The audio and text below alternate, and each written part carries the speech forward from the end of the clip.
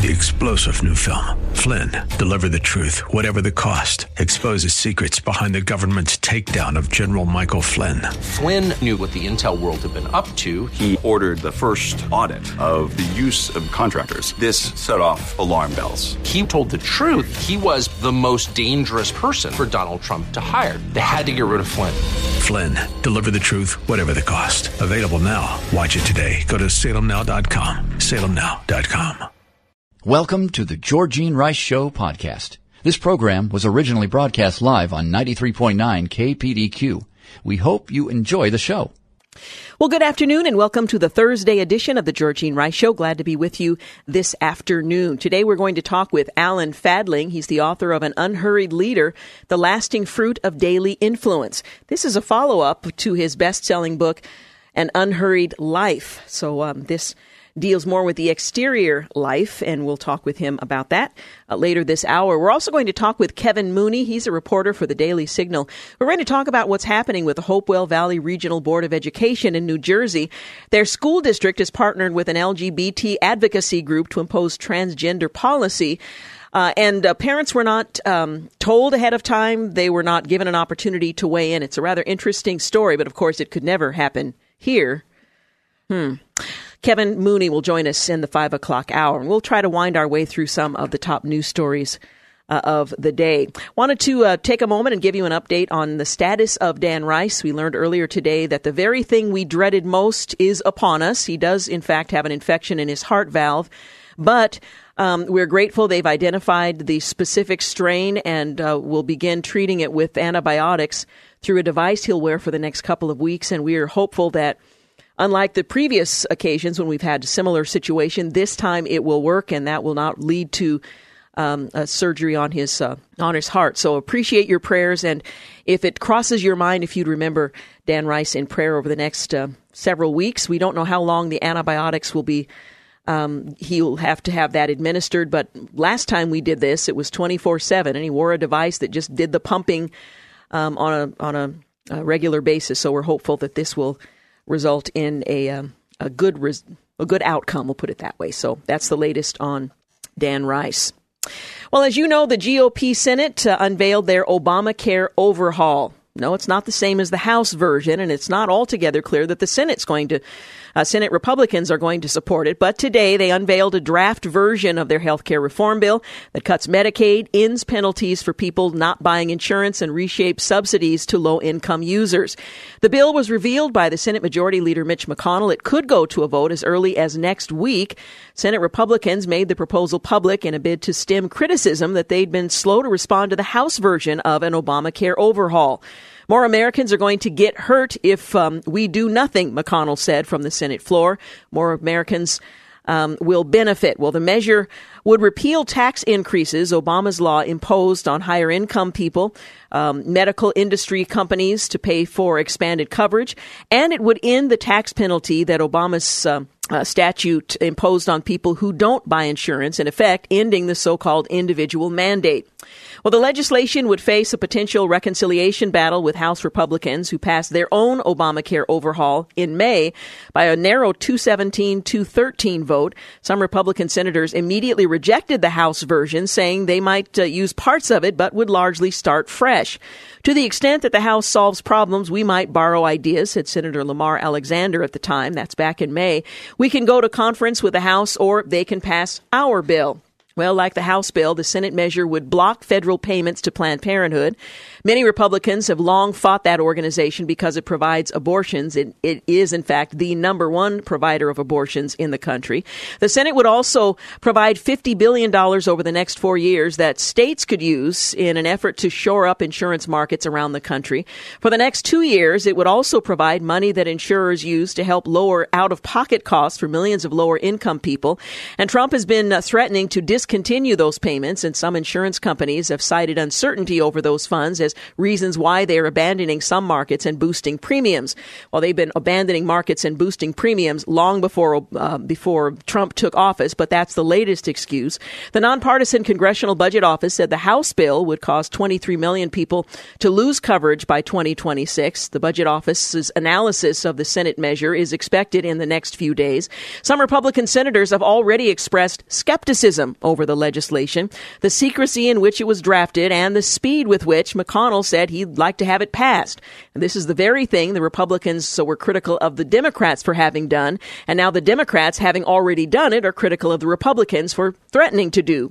Hope you could follow that. Well, McConnell has a very slim margin of error. The bill would fall if 3 of the Senate's 52 GOP senators vote against it. That's highly likely. Senator Dean Heller, facing a tough re-election fight next year, said he had serious concerns about the bill's Medicaid reductions. If the bill is good for Nevada, I'll vote for it. If not, I won't. Another Republican lawmaker who could decide the fate of McConnell's bill is Maine Senator Susan Collins, who said she was unhappy with the process ahead of Thursday's announcement. The latest proposal also faces uniform opposition from Senate Democrats. No surprise there. The Senate health draft repeals Obamacare taxes. It provides bigger subsidies for low-income Americans than did the House bill. And there are 4 key Republicans who have come out against the GOP plan. These key senators came out against the plan today, and their opposition is enough to defeat the package before the vote. I mentioned a couple, but they're not even the 2 that I'm thinking of. We're talking about Senators Rand Paul, Senator Ted Cruz, Mike Lee. Ron Johnson said that they would not vote on the Senate Republican plan in its current form. That means DOA, dead on arrival. Currently, for a variety of reasons, we're not ready to vote for this bill, but we are open to negotiation and obtaining more information before it is brought to the floor. There are provisions in this draft that represent an improvement to the current healthcare system, but it does not appear this draft is, as written, will accomplish the most important promise that we made to Americans, to repeal Obamacare and lower their healthcare costs. End quote. That's a statement from the 4. Rand Paul told reporters on Capitol Hill today that if members who support the bill know they don't have the votes needed, discussion would begin earlier. So that's part of their strategy. I didn't run on Obamacare light, Paul said. I think we can do better than this. My hope is not to defeat the bill, but to make the bill better. He added, now the discussion will begin. I think it could take longer than a week. Well, Ted Cruz, he acknowledged that he had not yet had the opportunity to fully review the bill in its entirety, but said there are components that give me encouragement, and there are also components that are a cause for deep concern. So perhaps this will be the beginning of what is likely to be a long, protracted debate among Republicans before it even has an opportunity to be vetted by the Democrats, who have already panned it as insufficient and a death knell to Americans all across the country, and that sort of classic exaggeration. Anyway, it's been introduced. We know that there are sufficient numbers of Republicans who will not support it in its current form, so at least discussion will follow, and that deadline that Mitch McConnell suggested he really wanted to try to meet will not be met. We'll just put it that way. All right, you're listening to The Georgene Rice Show. We've got Alan Fadling coming up later this hour, the author of An Unhurried Leader. He's the best-selling author of An Unhurried Life. This is the follow-up. We'll talk with him later this hour. You're listening to The Georgene Rice Show. You're listening to The Georgene Rice Show podcast. It's aired on 93.9 KPDQ. We are back 19 minutes after 4 o'clock. You're listening to The Georgene Rice Show. Well, as I mentioned, 7 weeks after the House of Representatives passed the American Health Care Act, today the Senate released their discussion draft that would prevent women from using federal tax credits to buy plans that cover abortion, and that blocks the nation's largest abortion mill, Planned Parenthood, from receiving federal funds for 1 year. Now, it's a little frustrating that it's only for 1 year, but nonetheless, that's a beginning. The bill would also repeal and replace Obamacare, give states wider latitude in opting out of its regulations. Well, like the House-passed bill, the discussion draft creates a new set of tax credits for people to purchase insurance. That includes a spending rider that prohibits federal funding from going towards most abortions. It also cuts off federal family planning funds for birth control, STD testing, cancer screening from going to organizations that also provide abortions. It would go to other organizations that do not, and there are plenty of them. That's a provision, that would result in federal funding being cut off from organizations like Planned Parenthood. Well, under Obamacare, you might recall, payments of premiums under qualified health plans would result in a tax credit. A couple, for example, if a couple has purchased a qualified health plan, they would be able to receive a tax credit based on the amount the couple paid in premiums for that plan. However, the draft of the bill contains a provision that disqualifies any health plan that provides coverage for abortions from being a qualified health plan. Now, the discussion draft will also allow small business employers to receive credits for purchasing a health plan and providing it to their employees. As with the individual plan, this credit doesn't include health plans that provide coverage for abortion. Well, Liberty Counsel was among several organizations that met with the vice president at the White House to discuss concerns and suggestions for protecting the unborn in the new health care plan. As a steadfast opponent of Obamacare's abortion mandates, they filed the first private lawsuit against the so-called Affordable Care Act on the same day it was signed into law. So Matt Staver, the founder and chairman of the Liberty Counsel, had this to say about the draft that was made available earlier today. We are grateful to have an administration in Washington that wants to stop the murder of unborn babies with taxpayer money through Obamacare. He went on to say that people with sincerely held religious beliefs should not be forced to fund or support abortion. Although the Senate's discussion draft of the American Health Care Act is certainly not perfect, it strikes an important blow to giant abortion providers such as Planned Parenthood. We encourage the Senate to keep these pro-life provisions within the bill and help defund Planned Parenthood. We must fight to make the womb a safe place again. And again, that defunding of Planned Parenthood and other organizations similar to it only extends for a period of 1 year, which is a bit frustrating, but we'll just leave it at that. Well, President Trump tweeted, okay, that's not news. He tweets all the time, but he tweeted today and said, and I quote, "I did not make and do not have any recordings of conversations with ex-FBI Director James Comey, ending speculation that he started about whether he had taped private talks with the since-fired Comey." Now, this whole thing could have been a non-story. It wouldn't have been brought up if the president himself had not suggested there might be tapes. Well, with all of the recently reported electronic surveillance, intercepts, unmasking, and illegal leaking of information, I have no idea whether there are tapes or recordings of my conversations with James Comey, he went on to say, but I did not make and do not have any such recordings, he wrote in a pair of tweets. So he apparently was suggesting in the original tweet that while he was not making recordings, others might, given the fact that there's so much leaking going on. So that's apparently the point he was attempting to make. The president jump-started questions about whether he had tapes when he tweeted a warning that was back in May the 12th to Comey, whom Trump suspected of leaking into the press after the May 9th firing regarding private conversations between he and the president, which we now know was the case. Well, James Comey better hope there are no tapes and our conversations before he starts leaking to the press, he wrote. He has disputed some of the details of Comey's version of their one-on-one encounters. And in fact, some I know to be false because he had participated in a book that contradicts some of what he said in those hearings under oath. Well, the White House declined to provide further insight into the president's original tweet, and spokespeople wouldn't confirm or deny the presence of any recording equipment in the Oval Office. Representative Adam Schiff, the California Democrat who serves as the ranking member of the House Intelligence Committee, tweeted earlier Thursday that Trump was due to reveal the answer to the mysterious tapes question by the following day. Deadline to turn over any tapes of Comey conversations to House Intel, if they exist, is Friday. Time is running out for White House to comply, Schiff wrote. And again, this was a tweet. White House Deputy Press Secretary Sarah Sanders said Trump's tweets were extremely clear and there was nothing to add. Asked if Trump intended to threaten Comey with his original tweet about tapes, Sanders said, "Not that I'm aware of. I don't think so." Well, former President Richard Nixon infamously recorded many of his Oval Office encounters, which came into play during the downfall of his presidency. Few presidents since are known to have recorded many, if any, of their White House encounters, having learned from Nixon and the fact that those tapes were used to undermine his waning presidency. Well, the nation's leading source of information on U.S. charities is facing mounting criticism for using a controversial hate group designation in listing for some well-known and broadly supported conservative nonprofits. GuideStar, which calls itself a neutral aggregator of tax data on charities, recently incorporated hate group labels produced by the left-wing Southern Poverty Law Center.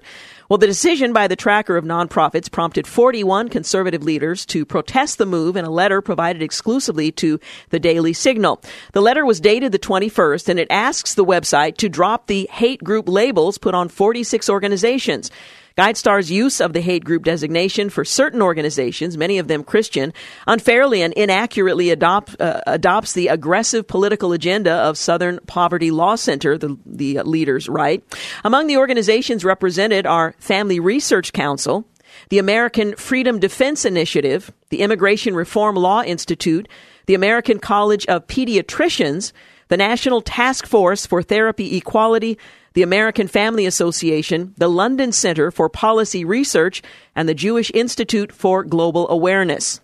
In the letter to GuideStar, President and CEO Jacob Harold, the conservative leader, writes, "We, the undersigned organizations and individuals, write to express our strong disagreement with GuideStar's newly implemented policy that labels 46 American organizations as hate groups. Your designations are based on determinations made by the Southern Poverty Law Center, a hard-left active organization. As such, SPLC's aggressive political agenda pervades the construction of its hate group listings." Well, a biography of Harold on GuideStar's website describes him as a social change strategist. He is seen in this in a tweet participating in January in the Women's March in Washington, D.C., which opposes the new president.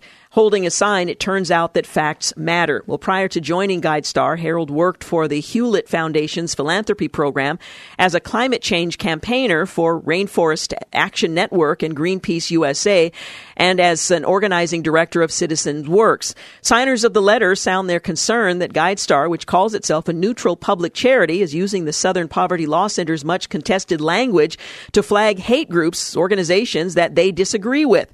I think that what GuideStar is doing is another attack on conservative Christian organizations and individuals. Jerry Boykin, who is the retired Army general who is executive president of the Family Research Council, told the Daily Signal, "We've seen the same thing from other places, that to include certain media outlets. GuideStar says that they are neutral, but they are anything but. In fact, they are, I would say at this point, becoming an arm of the ultra-left." Well, Matt Staver, who also signed the letter and is the founder and chairman of Liberty Counsel, a legal group focusing on religious liberty, told the Daily Signal in a phone interview that he detects purposeful motivation behind GuideStar's flagging. The intent there is obviously to harm, I think, these organizations. Foundations, corporations, and other institutions look at listings by such organizations as GuideStar when they determine where to make tax-exempt contributions. They're unlikely to donate money to any organization labeled as a hate group, the conservative leaders argue. A GuideStar spokesman said that in an email Wednesday that the website will change some of the language. GuideStar, they wrote, draws information from thousands of distinct sources, each of them imperfect. In aggregate, those sources help us offer a multidimensional view of nonprofits. However, we recognize that the Southern Poverty Law Center data is especially controversial. We are changing the text description of this data and reconsidering where and how we present it on our website. Well, the change will appear within a few days, the spokesperson said. Family Research Council's Boykin said GuideStar has two options. I think their choices are either take this label down that you have put on these different organizations, all of which are conservative Christian, or acknowledge that you are a politically active arm of the liberal progressive movement in America, he said. Matt Staver said his organization, one of those flagged by GuideStar is as a hate group, asked Harold to promptly remove that label. So, 41 organizations are joining together. We are asking GuideStar's CEO to respond to me within a very quick turnaround time to reverse its course and cease this false and defamatory labeling that it is using on its website, Staver told the Daily Signal, referring to the letter he had sent to GuideStar. Among the signers, Edwin Fulner, founder and president of the Heritage Foundation, the parent organization of the Daily Signal. Two other fixtures of the conservative think tank, Heritage board member Edwin Meese III and Action CEO Michael Needham also signed the letter. Heritage is not labeled a hate group by either the Southern Poverty Law Center or GuideStar. Organizations such as the Family Research Council are well aware of the implications of the messaging that GuideStar is perpetrating. Floyd Corkins, the man convicted of a 2012 attempt to massacre employees at the Family Research Council, was inspired by the Southern Poverty Law Center's description of the Christian pro-life research organization as a hate group. In an interview with the FBI, Corkins said a list of Southern Poverty Law Center's websites motivated his attack. They acknowledge the connection. The letter notes that James T. Hodgkinson, the man who police say tried to gun down Republican lawmakers last week, he liked the Southern Poverty Law Center on Facebook. House Majority Whip Steve Scalise was gravely wounded in the gunman's attack on the 14th during practice for the congressional baseball game just outside Washington in Alexandria, Virginia. Again, the link, the Southern Southern Poverty Liberty Council. We'll follow the story and let you know what ultimately happens. You're listening to The Georgene Rice Show. Up next, we'll talk with Alan Fadling. His book, An Unhurried Leader, The Lasting Fruit of Daily Influence. You're listening to The Georgene Rice Show podcast. It's aired on 93.9 KPDQ. We are back 35 minutes after 4 o'clock. You're listening to The Georgene Rice Show. An Unhurried Leader is my next guest, Alan Fadling's follow-up to his award-winning book, An Unhurried Life. He says he wanted to deal with the dynamics in his outer life of relationships, work, and leadership, where he finds it most challenging to follow Jesus in an unhurried way. He's attempted to make things happen fast when fruit that lasts nearly always takes time to produce. So he's addressing a reality in our culture that sees hurries as an apparent virtue. In An Unhurried Leader, the lasting fruit of daily influence, he unfolds what it means for leaders to let Jesus set the pace, discovering along the way, that unhurried leadership is actually more fruitful because it is more unhurried and not in spite of that slower pace. So we're going to talk about that with Alan Fadling. He is president and founder of Unhurried Living, Inc., in Mission Viejo, California, inspiring people to rest deeper, live fuller, and lead better. I love that. He speaks and consults internationally with organizations such as Saddleback Church, InterVarsity Christian Fellowship, Cru, Halftime Institute, Apprentice Institute, and Open Doors International. He is the award-winning author of An Unhurried Life, honored with Christianity Today Award of Merit in Spirituality, and he's also a contributing editor to Eternal Living, Reflections on Dallas Willard's Teaching on Faith and Formation. He is a certified spiritual director, lives in Mission Viejo with his wife and their 3 sons. He joins us to talk about his latest book, An Unhurried Leader, The Lasting Fruit of Daily Influence. Thank you so much for joining us. Oh, it's great to be with you. Thanks for the invitation. Well, I love the idea of really examining the pace at which we engage in leadership. And I appreciate that you define leadership more broadly than those who have an official title and role in the church. So let's talk about to whom this book applies. Yeah, sometimes when we hear the word leadership, we sort of imagine somebody who's got some major scope of organizational or positional authority. But I like to think of leadership as influence. And in that sense, each of us have opportunities for leadership, for influence in our relationships, in our roles, in the different places where God's planted us in our actual lives. Now, you use illustrations from Scripture, personal examples, leadership wisdom from those who are engaged in it, and you guide leaders in a new direction and a new pace in leadership. Let's talk about what a hurried life in leadership looks like so that we know what it is that we're trying to address. Yeah, well, I think what hurried leadership sometimes looks like, especially for those of us who would call ourselves followers of Jesus, we would describe ourselves as Christian leaders or people of Christian influence. I think hurried looks like trying to get as much done as possible. And so the length of my to-do list or the density of my calendar or accomplishing enough stuff. But I think fruit is measured, kingdom productivity is measured differently than that. I think it's measured relationally. I think fruit that lasts in the language of Jesus always involves people. That's fruit that will, last beyond even our own lifetimes, those relationships.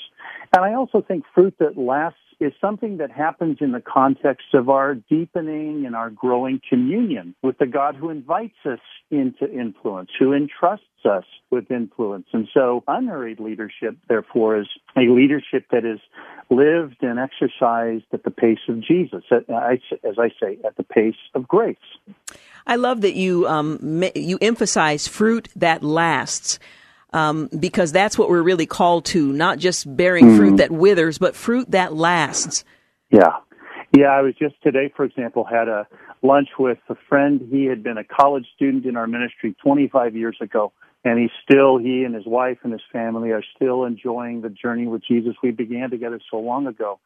And I've loved the opportunity to think of fruit in my own life and in my own work as that impact I get to have at God's invitation in the lives of people. And I don't have to be an official titled leader in the life of another to have a blessing influence, a graced influence, an encouraging influence, a helping influence. I think you get a chance to serve people when you slow down just a little bit. I love the illustration that you offer. You write that hurried leadership makes me think of a childhood toy called a Chinese finger trap. Talk a little bit about that toy and how doing just the opposite of what might seem intuitive may in fact be the right thing. Yeah, so maybe we can think of, I think of being a kid and having one of these. You put a finger in one hand in one end and a finger of the other hand at the other end, and then you pull, and the thing tightens on you. And if you're a little kid, you think, oh, no, I got to get out of this. And so what do? Well, I pull harder. And, of course, any of us who've seen one of these toys, we know when you pull harder, it gets tighter. And I think it's a great image of what sometimes our instinct when things get tight, when things get stressful, when things get anxious, when things become fearful for us, and we feel constricted, we feel stressed, we think the answer is go faster, pull harder. And in fact, I think, God invites us to slow down. He says, are you weary? Are you burdened? Come to me and you'll find rest for your souls. There's that counterintuitive sort of, the way to peace is not do more things. The way to peace is discover that I am in relationship with an absolute Prince of Peace. And peace for me will be more of a relational reality than somehow a change necessarily in my situation. I think so much of what God wants to give us is right there for the receiving. And sometimes, at least I speak for myself, I can find myself running past Him, trying to find it somewhere else. And I feel a little silly when I wake up to that reality. Yeah, I think far too many of us far too often have that same experience. You're right. What if we learn to do exactly the opposite of what we would do impulsively? We might experience what Isaiah described in repentance and rest is your salvation. In quietness and trust is your strength. That doesn't often reflect how we engage in leadership. And that contrast, I think, is reason for pause. Yeah, isn't that an amazing phrase that in repentance and rest, in quietness and trust? And I like to think of the two words that are used in that Isaiah passage about strength and salvation. Those to me are leadership words. Strength, we want leaders who will take action and be strong for us. Salvation, we want them to get us out of the mess we maybe find ourselves in. But we probably wouldn't think first that the kind of leader we want is one who's repentant and restful and quiet and trusting. And yet, if we're talking about kingdom leadership, if we're talking about influence in the spirit of your kingdom come, your will be done, well, then learning to walk where Jesus is walking and learning to do the sorts of things Jesus is doing in a particular moment, learning how to live that way, happens best in the context of paying good attention, of turning my attention to God, that repentance movement, of being quiet in the sense of instead of my first impulse being to say something, maybe my first impulse is to listen for something. And I love how each of those words are very much a receptive orientation to our lives and a receptive orientation to the God who is always with us.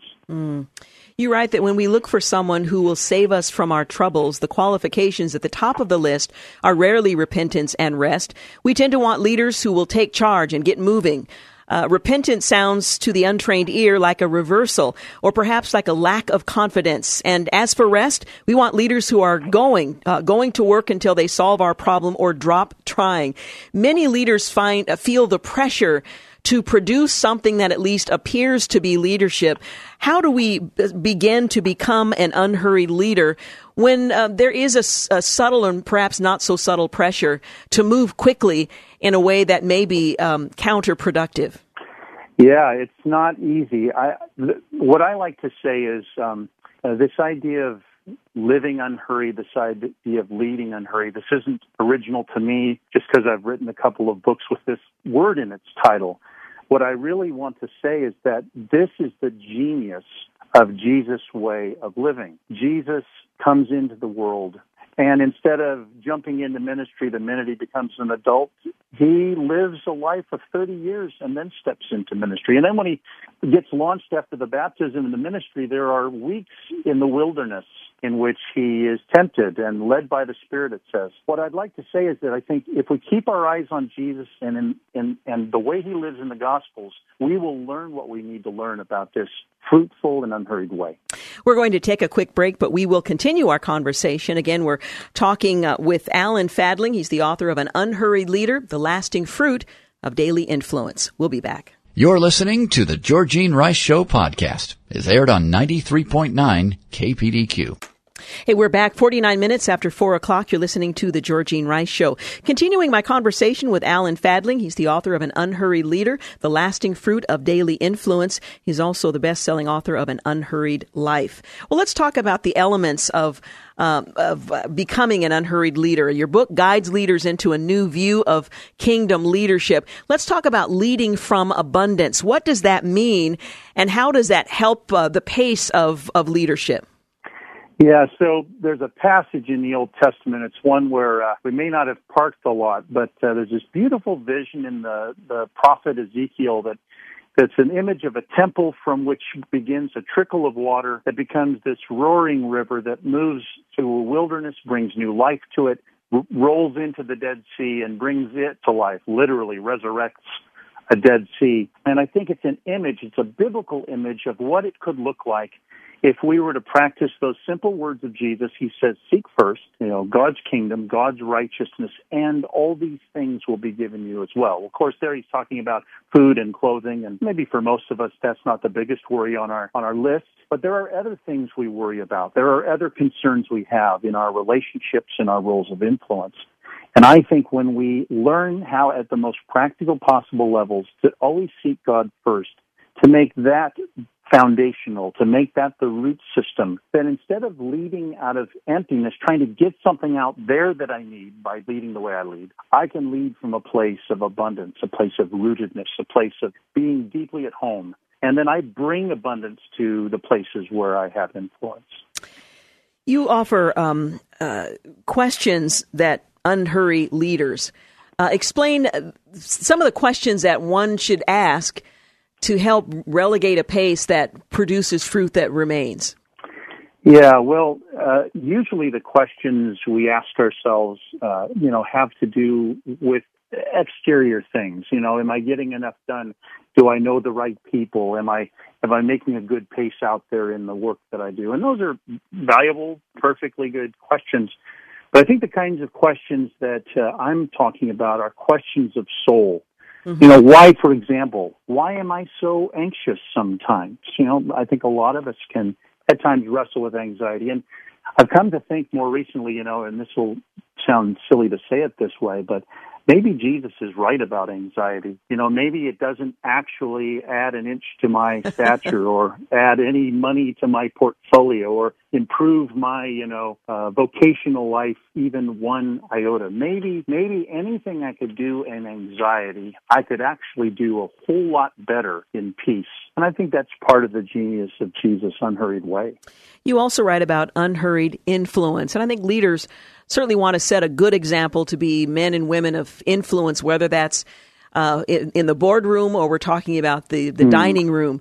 Talk a bit about unhurried influence and how that contributes to this notion of bearing fruit, but fruit that remains. Yeah, I think when we think of influence, sometimes we assume that mostly has to do with things we do. And it does, of course. We want to do good things. We want to do helpful things that will bless other people. But in many ways, if we think about the people who've been of greatest influence in our lives, and we think about what it was about them that influenced us, so often it's something about who they were. And this idea of unhurried is not, I'm not talking about, cut your to-do list in half. I'm not talking about prune your calendar by, 30% or something. It's not a calendar question. It's a question of soul. It's who I am. And that's my point of influence in the lives of others. And so my desire, my hope, and what I hope this book will help others do is that as we follow Jesus' unhurried way, that he's unhurried enough to see the person crossing his path. He's unhurried enough to enjoy time with the Father, no matter how crowded the crowds get. He's unhurried enough to see temptation coming and say a simple no to it. When I'm that kind of unhurried, my life becomes a place of influence. Who I am, becomes a place of influence. You also write about prayer as a primary influence. Yeah. Sometimes when leaders think about prayer, they imagine that as sort of prayer and leadership are kind of almost like two different islands. And maybe if you're an extroverted, driven, get things done kind of person, you like leadership. And if you're a little quieter, a little more reflective, or maybe you're introverted, maybe you're kind of more liking the prayer side of things. One of the things I try to say in that chapter is I think prayer and leadership are a deep intersection in the kingdom. When you think of Jesus, was Jesus a great leader or was Jesus a great prayer? I think the answer is he was richly both. You think about Paul. He was a man of incredible influence. Think of the Roman Empire and what happens there because of his journeys. And yet you can't miss that he had church after church after church on his heart, regularly praying for them.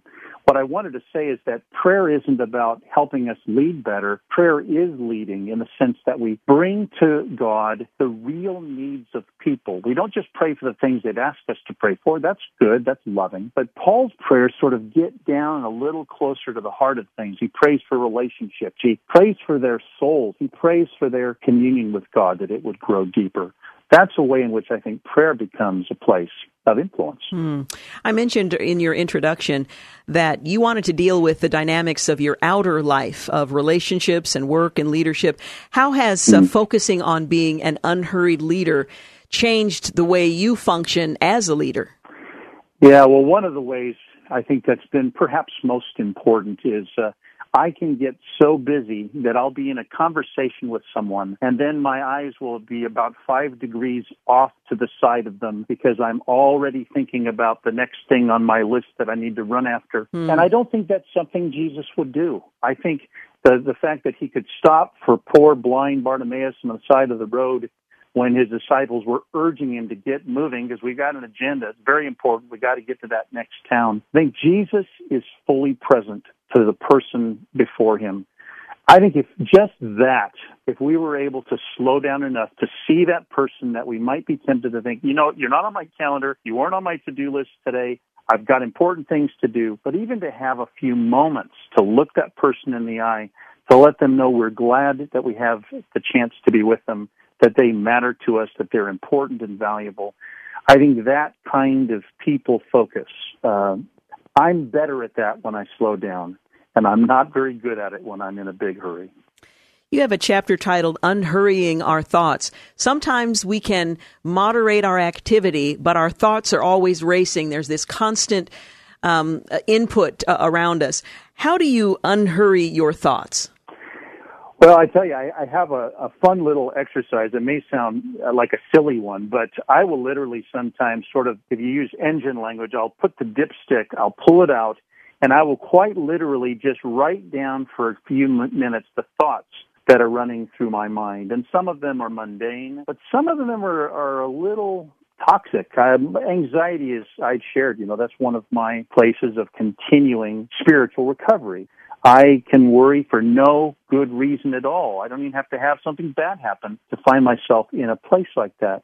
And so sometimes, rather than just try and figure out what to do with that anxiety, I'll just take a moment and write some of the thoughts that are behind the curtains of that anxiety. And sometimes just seeing some of the things I'm thinking about my situation, about another person, seeing those things in the light of having written them down in my journal or something like that actually slows me down. See, the kinds of thoughts that hurry my thinking are things like anxiety or insecurity or fear or a kind of drivenness to prove myself out there because I don't believe I matter already as one of God's beloved children. So those kinds of thoughts, when I take a moment and put them out, even just put them down on a piece of paper for a few moments, often slows down that racing mind that I sometimes wrestle with. Well, this is such a wonderful book to encourage us to stop and really reflect on how we're navigating in the role of leadership that God has appointed us to, whether that's, again, with a title or in our own household. And I thank you for providing a resource that can help us stop and take stock of areas that might be intuitive to us, but may be counterproductive to what God is calling us to. Thank you so much for the book and for talking with us today. Thank you, Georgene. Great to be with you. Appreciate it very much. Again, Alan Fadling is the title of the book, and it's simply An Unhurried Leader. He writes that an unhurried leaders, that they are different. Rather than fill their lives with noise, unhurried leaders make time for silence in which to listen, quietness. Rather than allow anxiety to drive them, unhurried leaders learn to depend on a reliable God who invites them to join a good kingdom work already well underway. That's trust. Rather than tackle self-initiated projects under the guise of doing them for God, unhurried leaders humbly orient themselves to the leader of all, learning to take their cues from him. That's repentance. And unhurried leaders also learn to rest as hard as they work. And rather than measuring the productivity of their lives only in terms of what they do, unhurried leaders understand the importance of certain things they don't do. Great book. Again, Alan Fadling, the author. News and traffic coming up at the top of the hour. You're listening to the Georgene Rice Show podcast. It's aired on 93.9 KPDQ. Well, good afternoon and welcome to the second hour of the Georgene Rice Show. 6 minutes after 5 o'clock is our time. Well, thanks to the investigative work of Daily Signal reporter Kevin Mooney, we have details of how activists in one school district, we'll tell you more about that in a moment, shaped the new transgender policy that was adopted by the Hopewell Valley Regional Board of Education in New Jersey. It's a rather surprising story, but I suppose it shouldn't be. Joining us to talk about it is Kevin Mooney. Again, he's a reporter for the Daily Signal. Thank you so much for joining us. Oh, thanks so much for having me. You begin your story by writing that freshman football players changing in their high school locker room at the beginning of the school year were startled to encounter a girl who said she identifies as a boy. The father of one of the players wrote to the school principal and athletic director to express concern about the young lady and the comfort of the boys, most of whom were 14 at the time, and wondering what was going on. Now, the first thing that shocked me when I read those two lines was the fact that the father of the son, whose encounter with a girl in the locker room was completely unaware of how this was possible or that it was at the time acceptable in that school district. Yeah, I think a big part of the problem is they just coerced this policy through at the behest of a pressure group from outside of the district. And the father, was certainly aware of the national politics and how all this entered into the equation, but he simply was asking the administration if they could inform the student body about the details of the new transgender policies they had approved the summer before the school year started. So he was asking for a little more information and communication, and that's where this email exchange began. So let's talk about what the policy is and the timing being linked to provision from the previous administration. Yeah, well, as you know, things have changed at the federal level. The Obama administration had reinterpreted that provision of federal law, Title IX, to say that it should be expanded to include transgender people. The law had never been legislated that way. So Trump completely uprooted that and threw the matter back to the states. So the advantage is that states and localities now have some latitude in terms of how they shape these policies, while this thing continues to gestate at the federal level. But that was sort of the impetus behind this at that move time by the school district. Yeah, right. That was sort of the backdrop of it. But that excuse doesn't exist for them anymore. You do not have the White House administration coercing these policies down to local school districts. That's been thrown out. So now it just falls back to what your state statutes say. And New Jersey does have a law that says that you shouldn't discriminate against people on the basis of gender identity. And I read that to mean that they can't be excluded from participating in larger school activities like sports or other activities. But it doesn't necessarily say that you have to allow them to go into bathrooms that don't correspond with their biology. And that's the really radioactive part of this new school guideline. Now, one of the things that struck me was that it wasn't that this father who wrote the correspondence to the district was uninformed, but that parents were not informed. There was never an opportunity for them to find out what the school district was doing, to weigh in on whether or not they were concerned about it. There was no effort to let the students know this is what's going to happen here. And that was part of this partnership that suggested that it was just such a no-brainer. It wasn't really necessary to introduce it as something unusual or to be concerned about. I think the real big problem here is how much influence they allowed a pressure group from outside of the district to exert over the shaping of their policy. Now, it's true that we're living in what I would call very strange times, that these issues are popping up and school districts may have to wrestle with it in some way. But it seems to me the local parents and taxpayers who are footing the bill and paying the salaries of six-figure administrators should have some say in how the policy is promoted and pushed in advance, rather than letting a group from outside of the district basically write their whole policy for them. So I think it was the incestuous relationship, if you will, between a self-described LGBT advocacy group and school administrators who were very compliant with the agenda of this group, carrying the water for a special interest rather than advancing the public interest. That's what this is really about. So this was instituted back in 2016, shortly before the start of the school year. What's the status there now? Is it just continued because the state has not challenged them, or what's the status now, and what might parents there anticipate moving forward? Well, the policy is still in place. And I think what's happened is I see a lot of parents who, after all, have their kids in school and their kids in the district. They just don't really want to get involved, and they don't want to be identified as somebody speaking out against the policy because they're worried about how it might blow back on their families and their kids. But then, of course, the problem with that thinking is you sort of leave the field open to the pressure group on the other side to sort of have their way with the school district. So, everybody has to leave their comfort zone a little bit if you want to have an impact on public policy. So right now the policy's in place. I mean, it is, after all, New Jersey. It has what I would call a very progressive state legislature. So those contours all figure into the equation. Nevertheless, since local school districts do have latitude to sort of set their own policy, and this all works better if you have robust, open, and transparent conversations and debate about what the policy should be, rather than letting an outside special interest group set the agenda. Yeah. Is this an isolated incident, or is this something that parents and taxpayers should be keeping an eye open for? Well, that's an interesting question. The group, which is known as Garden State Equality, has been sending memos out to superintendents all across the state, offering up their own guidelines and proposals for how they should shape their policy. Obviously, they had a big impact in this Hopewell School District. Apparently, they've also had an influence in Princeton and also in West Windsor, from what I understand, which is all in Mercer County in central Jersey. How far they've gotten into other states, there are the figures we have in the article. There are 25 districts out of the 584 operating school districts in New Jersey that have some kind of transgender policy. And so it's still a matter of debate in a lot of those other districts. So clearly this group is trying to burrow in. But this Hopewell School District has basically led the way. I mean, from what I can see, there's really no daylight between what they adopted and what this outside group proposed.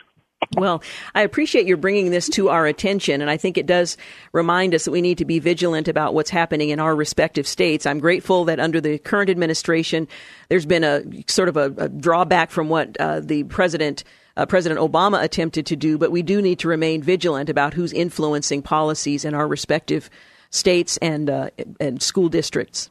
Yeah, well, you don't have the pressure from on top, from the federal level. Yeah. So that levels the playing field enormously. That is the good part.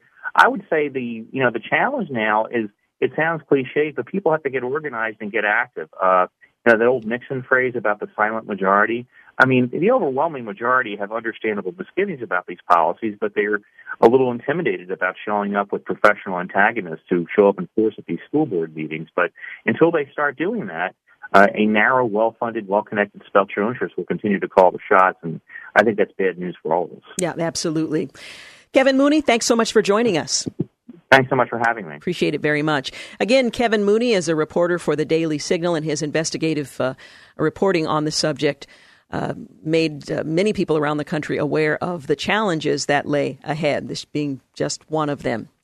We're going to take a break here in just a moment. When we come back, we'll talk a little bit about the nonprofit. Well, we actually went into that earlier. We'll talk about a number of things. I have to figure out where we are in my lineup here, but we'll get into the Ossoff loss that was puzzling to some, and as you heard at the top of the hour, kind of a brief editorial on whether or not these kinds of races tell us anything about the midterms, because politicians are always making something out of what may in fact be nothing. But there is something of a pattern, and whether or not that should be of concern to the Democrats, we'll explore that just a little bit. And we'll talk about what's happening in the Oregon legislature with regard to taxes, and more taxes. We'll be back.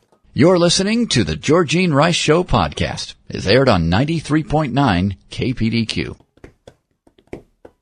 21 minutes after 5 o'clock, you're listening to the Georgene Rice Show, brought to you in part today by Zero Res. Well, yesterday afternoon, the San Francisco Superior Court tossed out 14 of the 15 criminal charges that had been brought by the state of California against 2 journalists from the Center for Medical Progress, after they released a series of undercover videos exposing Planned Parenthood's possible involvement in illegal fetal tissue trafficking. Well, in late March, you might recall, California Attorney General Xavier Becerra, he charged David Daleiden and Sandra Merritt with 15 felony charges for recording what he deemed to be confidential communications. Yesterday, a judge dismissed 14 of those charges, but will still consider the remaining 15th charge against Merritt alone for conspiring to invade privacy. In a statement, an official with the group representing Merritt said they were optimistic about having this charge dropped as well.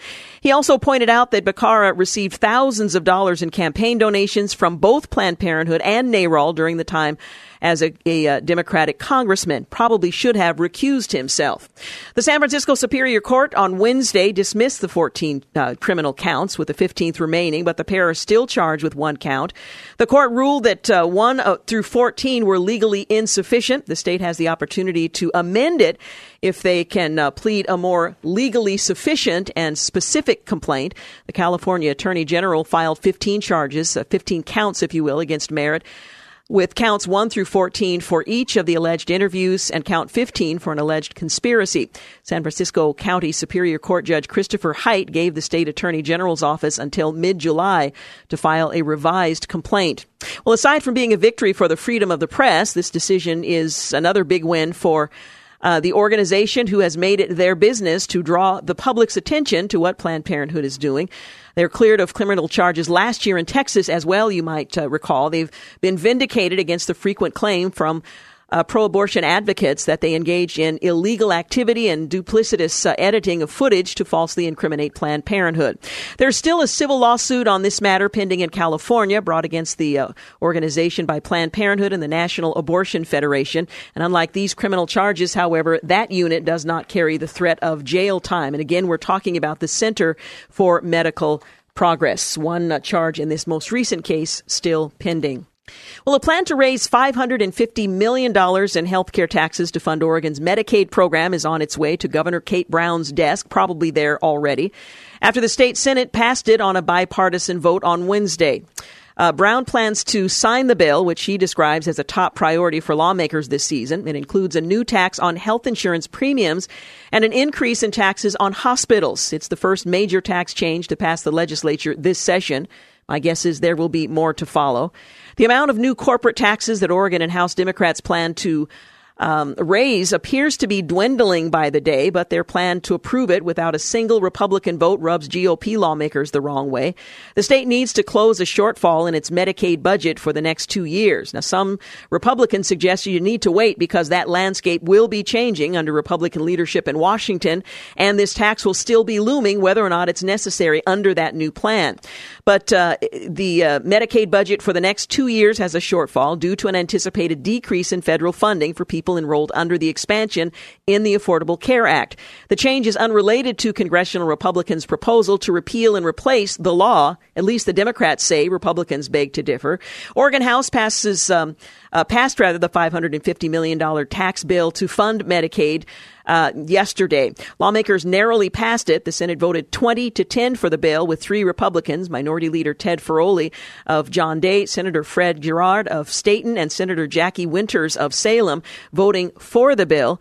Ferrioli said that he dislikes the tax on insurance premiums in particular, but he said he endorses trying to do the greatest good for the most people, even if it comes with a downside. It's not perfect, he went on to say, but added that it may be the key vote of this legislative session in terms of how we balance our budget and how we proceed in an orderly fashion out of this building. So hold on to your wallets because there's going to be more money coming out of them. Well, the amount of the new corporate taxes that Oregon House Democrats plan to raise appears to be dwindling by the day as well, with the latest proposal clocking in roughly $200 million instead of the $900 million they'd hoped for 2 weeks ago. And with the days ticking down to the 10th of July, the deadline to balance the state budget, House Democrats also appear ready to pass their new plan without any Republican support. The move could cause a turbulent end to the session and imperil important legislation like a transportation funding bill that's already on the rocks. House Minority Leader Mike McLean, a Republican out of Powell Butte, warned that passing Democrats' plan, which would scale back the 2013 tax break for certain businesses with a simple majority vote, would violate a requirement in the Oregon Constitution for the 3/5 supermajority to raise taxes. Democrats need 1 Republican vote in both the House and the Senate to achieve a supermajority. House Speaker Tina Kotek, Democrat out of Portland, is putting her own reputation and the credibility of the legislature at risk in a desperate money grab, McLean said in a statement. Her actions show a shocking level of disregard for this institution and for the people we collectively swore and oath to serve.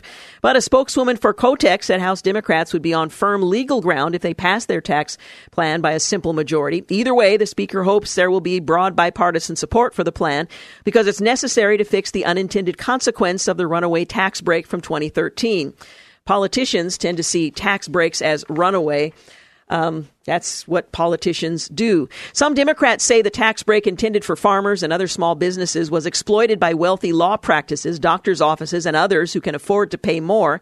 McLean and other Republicans particularly object to scaling back the 2013 tax break because it was part of a deal known as the Grand Bargain, under which opposing sides agreed to make tough choices to both raise taxes and cut public pension costs in a spirit of cooperation for the good of the state. But what's good for the state at one legislative session may be interpreted as not so good for the future. Pension reforms passed as part of that deal were subsequently largely undone by the 2015 Supreme Court ruling, however, and now this threatens to undo other elements of it. That was less than 4 years ago, McLean said. Sadly, it appears that the word of Democratic leadership has a shelf life. Well, when it passed, the combination of tax cuts and increases in the Grand Bargain, as it was called, was expected to raise a net total of more than $200 million in new revenue, with $100 million of that going to K-12 schools and the remainder to higher education and human services. Since then, however, questions have arisen over whether the business tax break served its original purpose to help grow traded sector companies and increase employment. It applies to companies whose owners and shareholders report the profits on their personal income tax returns. Senator Mark Haas, a Democrat out of Beaverton, recently said it had the unintended consequence of lowering taxes for suits and scrubs, lawyers and doctors, who weren't the intended beneficiaries. And it appears that the Democrats will, as they are in the majority, have their way on that. Well, Jamie Solterio is the owner of Hamali Boy Restaurant. He's opposing a sugary beverage tax that could be on the county ballot in November. A sugary ballot tax, well, a judge's ruling last week, will trigger what's expected to be a record-setting ballot measure campaign as Portland becomes the latest city to consider a proposed tax on sugary beverages. On the 15th of this month, Multnomah Circuit Judge Adrian Nelson approved the ballot title sought by proponents of a county-wide measure that would tax soda and other beverages 1.5 cents per ounce or 18 cents for a 12-ounce can. That means the campaign can begin in earnest. Supporters now plan to gather more than 17,000 signatures to put the measure before voters in November. If they succeed, it will mean an estimated $28 million a year for Multnomah County intended to be spent on children's health programs. The ballot fight follows similar ones in cities across the country, ranging from Philadelphia to San Francisco. Recently, soda tax supporters have been winning these fights, but proponents are keeping an eye on legislative proposals in Salem to raise a variety of taxes, which could lead to a messy ballot in November. Well, despite supportive early polls, proponents are doing extra polling to keep tabs on how things are looking with this rather abnormal legislative session that we are still in the middle of, says Christina Bottomer of the American Heart Association's Oregon chapter, which is spearheading the campaign.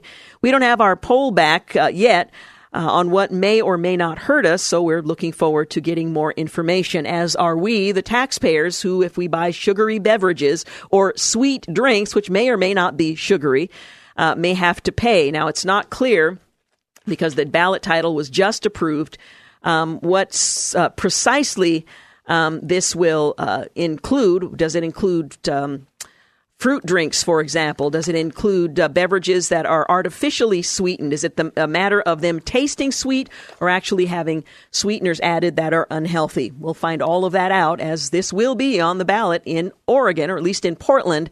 A tax on sweet drinks headed for the ballot. You're listening to The Georgene Rice Show, 31 minutes after 5 o'clock. You're listening to The Georgene Rice Show podcast. It's aired on 93.9 KPDQ.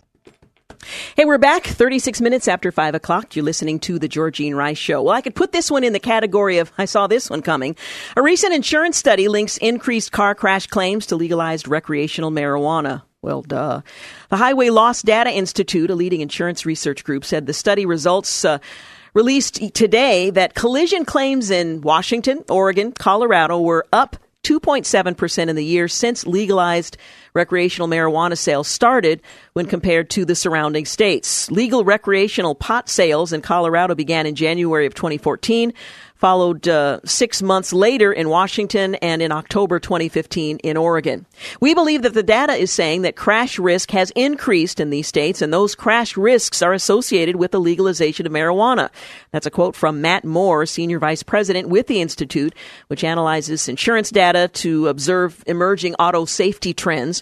Mason Tvert, a marijuana legalization advocate and a communications director of the Marijuana Policy Project, questioned the study's comparison in rural states such as Idaho, Wyoming, Montana, and Colorado, Oregon, and Washington that have dense population centers, and how they affected the study's findings. Well, the study raises more questions than it provides answers for, he went on to say, and it's an area that would surely receive more study, and deservedly so, he said. Well, researchers accounted for factors such as the number of vehicles on the road in the study, and control states, age and gender of drivers, weather, and even whether the driver making a claim was employed. Neighboring states with similar fluctuations and claims were used for comparison.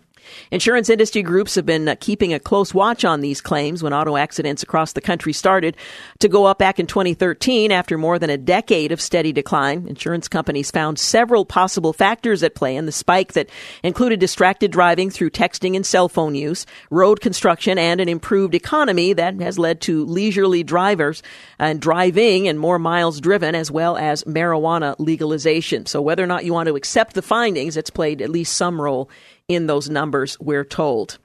Well, following the race in Georgia, which was essentially insignificant, although it was made more significant by its proximity to the election in 2016 and the midterms to come, it was a struggle without a message, some suggest, for the Democrats and the media. Some are blaming Nancy Pelosi. We'll tell you more about that in a moment. But Jim Garrity, writing on the matchup for the Washington Post, said, if you fall short in an open seat special election in a district Trump barely carried, with a candidate who avoids gaffes and with a giant spending advantage. Just where the heck are you going to win? Well, the media adoration of Ossoff is over. Planned Parenthood poured some $734,000 into the Ossoff campaign. Democrats are struggling to fundraise, and in fact, the DNC said this is the worst month since 2003. Byron York, writing for the Washington Examiner, says, talking to voters during a door-knocking session with conservative activists in Georgia 06 earlier this month revealed a sentiment shared by a lot of Trump supporters. Give him a chance, they said over and over. They sense correctly that Democrats in Congress have sought not just to oppose Trump from day one, but hope to actually remove him from office through the Russia investigation. I think it's a witch hunt. They're not giving him a chance, one man in Marietta, Georgia, told me. And he said that was something of a trend in his door-to-door conversations. Rich Lowry writes for Politico, there's no doubt that Democrats want to watch TV programs that excoriate the president. They want to give money to candidates opposing him. They want to fantasize about frog marching him straight from his impeachment proceedings to the nearest federal penitentiary. But do they want to do the one thing that would make it easier to win tough races in marginal areas, namely moderate on the cultural issues? Not so much. And finally, speaking for CNN, David Gergen says, what's really important is that Donald Trump has seized the narrative back, that he's doing better with the voter than Democrats think he is. It should be a wake-up call for Democrats. It is possible that he could actually get reelected if Democrats aren't careful. Sort of a warning shot. Sometimes politics boils down to narratives. Jared Stepman, writing for the Daily Signal, points out that this was the case in Tuesday's special election in Georgia, where Republican Karen Handel defeated Democrat Jon Ossoff to take a House seat previously occupied by Tom Price, now the Secretary of Health and Human Services and a Republican. Well, the election became a nationalized proxy war between Republicans and Democrats, drawing intense news coverage, wild spending from both parties. Georgia's 6th congressional district residents were utterly bombarded by an overload of electioneering and ads. After nearly 40 years of Republican control, the district seemed to be up for grabs. But Ossoff was soundly defeated, despite having led by slight margins in a number of polls. Democrats had hoped to pluck off a surprise win and launch a narrative of victory in a referendum on President Donald Trump. Their hopes were dashed. Democrats are now 0-4 in special elections against Republicans during the Trump presidency. According to Ballotopia, Democrats spent just over $25 million in those 4 elections: Montana, Kansas, South Carolina, and Georgia. And according to the New York Times, Ossoff received $7.6 million from outside groups for his campaign, so a total of at least $32 million. But both parties put a lot of weight into the Georgia election outcome and waged a ferocious battle to pull out a win. The result of this political arms race was a little bit like the famed World War I battle of Verdun between France and Germany.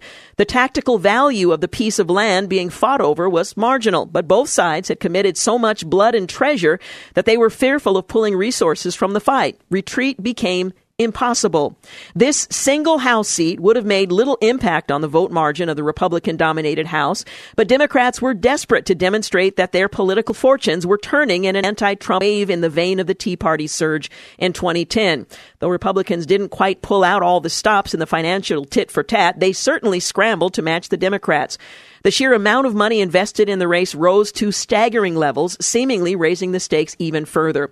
Ossoff, who couldn't vote in the election because he didn't live in the district, frequently railed on the campaign trail about money in politics and about political action committees in Washington, D.C., dumping money into his opponent's campaign coffers. Yet he himself received a massive influx of dollars from the liberal San Francisco Bay Area. In fact, the Mercury News reported that he received 3 times as many donations from the Bay Area than from Georgia in the 2 months before the election. Well, the campaign shattered spending records. As Rachel D. Guidance reported, the race between Ossoff and Handel is the most expensive House race ever.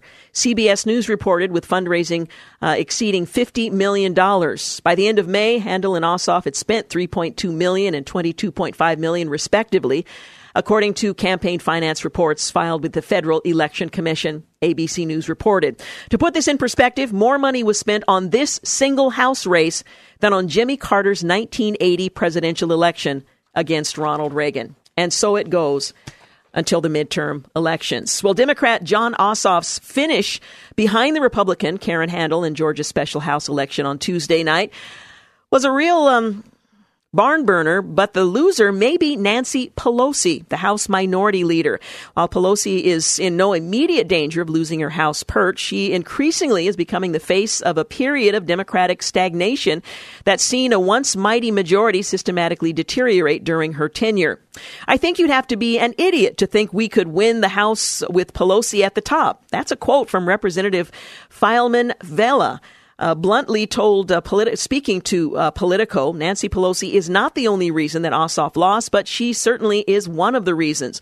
Well, as Speaker of the House in 2009, she presided over a 225-seat majority, which was wiped out by the next election when Democrats fell to 193 seats. In 3 election cycles since then, Pelosi's party has netted a single House seat. Those seeking to be part of the next Democratic majority are already seeking separation from her. Democrat Joe Cunningham, running to unseat Republican Mark Sanford in South Carolina, tweeted soon after announcing his candidacy, "If elected, I will not vote for Nancy Pelosi for Speaker. Time to move forward and win again." And those calls are coming from D.C. As well. Again, she's not in immediate danger, and she said that she is a fighter and is ready for the next bout that's to come. It will not be anytime soon, but nonetheless, many are looking to her as the last generation and the next generation looking for new leadership. We'll see what actually happens. All right, 45 minutes after 5 o'clock, you're listening to The Georgene Rice Show. We'll be back to wrap things up. You're listening to The Georgene Rice Show podcast. It's aired on 93.9 KPDQ. Hey, we're back. You're listening to the final segment of The Georgene Rice Show. Well, I wanted to give you a quick update on how Dan Rice is doing. I just heard from him moments ago, and as I mentioned yesterday, we were concerned about an infection settling on his artificial heart valve. We learned earlier today that has in fact happened, although at this point it's not as extensive as we've seen in the past. So they've identified the bacteria, they know where it is, and now they're trying to determine what specific antibiotic to pump into his heart over a period of time to try to kill that so that it doesn't result in further surgery. He sent me a text just a few moments before the program began and let me know that, in fact, they are going to send him home, and there was some concern about whether or not he could administer the antibiotics himself, if it would be by mouth or through some sort of device, and we've learned that he's going to be able to manage a device that he'll wear for the next, I don't know what period of time, to treat the infection with an antibiotic. So we're grateful that he's going to get to come home in the next couple of days, that they have at least a plan for attacking the infection, and hopefully that will result in his restored health. Now, I have to tell you, we've been through this very same thing before. In fact, he has had antibiotics pumped into this same kind of bacterial infection before, and it didn't work. And I'm struggling with being hopeful, but I've also determined that I'm not going to run ahead. I'm not going to impose what happened before on what's happening now. God had his hand on Dan's life in 2011. He had his hand on Dan's life when this happened some years before, and we're trusting that that will be the case now. It's a long and difficult road, and sort of preparing for that and anticipating it is a bit of a challenge, but I'm determined by the power of his Holy Spirit to have the right attitude moving forward. So I wanted to say thank you so much for your prayers. We are absolutely dependent upon the support of the body of Christ, and certainly God's hand of provision on Dan's life and on our family. And I'm confident that at the other end of this road, whatever that may be, that we can declare that God is good, and that is always the case. I do know that even through these few days that Dan's been in the hospital, that he's encouraging the staff. It doesn't matter how tired he is, whether or not he's eaten. In fact, I was with him earlier today, and he had a procedure this morning, and I think I left at about 1 o'clock, and he still hadn't eaten, but he was cheerful. He was careful to thank everybody who came into his room to help provide whatever was needed at any given time. And he's just a man of character, and I'm seeing that consistency even through this challenging circumstance. So I'm proud of my husband, and I think that will be true throughout. So anyway, I wanted to give you a quick update on that. And I wanted to remind you that we are headed into a very hot few days. So if you are sensitive to such things, take note. And I'd also encourage you, if you have elderly neighbors, folks you don't maybe see that often, be sure to check in on them. This hot weather can be very hard on the elderly and, of course, your pets. You probably already know that you need to take extra care for them. But according to Oregonian, we have no low clouds to stand in the way. The bright summer sun is coming in strong, of course, this morning and throughout the day, with temperatures climbing to about 82. May have exceeded that, I'm not certain. A north-northwest wind is going to help us feel more comfortable with gusts of 20 miles per hour by this afternoon, and I was out in that, and I can say it was a very pleasant relief. Friday, that's when things really start to get a bit toasty, as they say. Forecasters with the National Weather Service, they're watching a thermally induced surface trough gaining strength by Friday. Most of us have no idea what that means, but it sounds impressive when you hear it on the radio. And they're offering up hot temperatures through the weekend. Models are still not in agreement as to the exact highs, but Saturday and Sunday temperatures look to range between 92 and 100 degrees. Wow. Beginning on Friday, expect a strong warm-up, but with a high of 91, light winds. Saturday cranks up the heat even more, with temperatures predicted to rise to the mid-90s. At this point, Sunday's temperatures are still in doubt, although we're hearing highs of about 100. It's possible Saturday will have the peak temperature of 95, but if the trough continues on Sunday, that again could reach 100 degrees. Forecasters are fairly certain the thermal trough will break down by Sunday night, and Monday's high temperature will be significantly cooler in the mid-80s, but very comfortable. I like the mid-80s, although I kind of like the 90s and mid-90s as well. But that's what we can expect over the next few days. Be sure to look around and make sure the folks around you are being well taken care of. And again, the elderly are most vulnerable, so check that out. In fact, on really hot days, I always call my mom and remind her, you are not permitted to leave the house today. I've sort of taken over the role of directing her on very hot days, because it might seem perfectly acceptable, but when it's really hot and you're not aware of it, you can have a heat stroke fairly easily. So anyway, that's coming up over the next few days. Now, tomorrow is Friday, and as is our custom, we're looking forward to a fun Friday program. All things considered, we're going to lighten up and take a look at some of the news stories that we don't typically cover during the course of a more serious news week, but we'll look forward to that on Friday. So I hope you can join us. All right. I got nothing. I'm done. That's it. I know, Clark, we've got more time, but I'm done.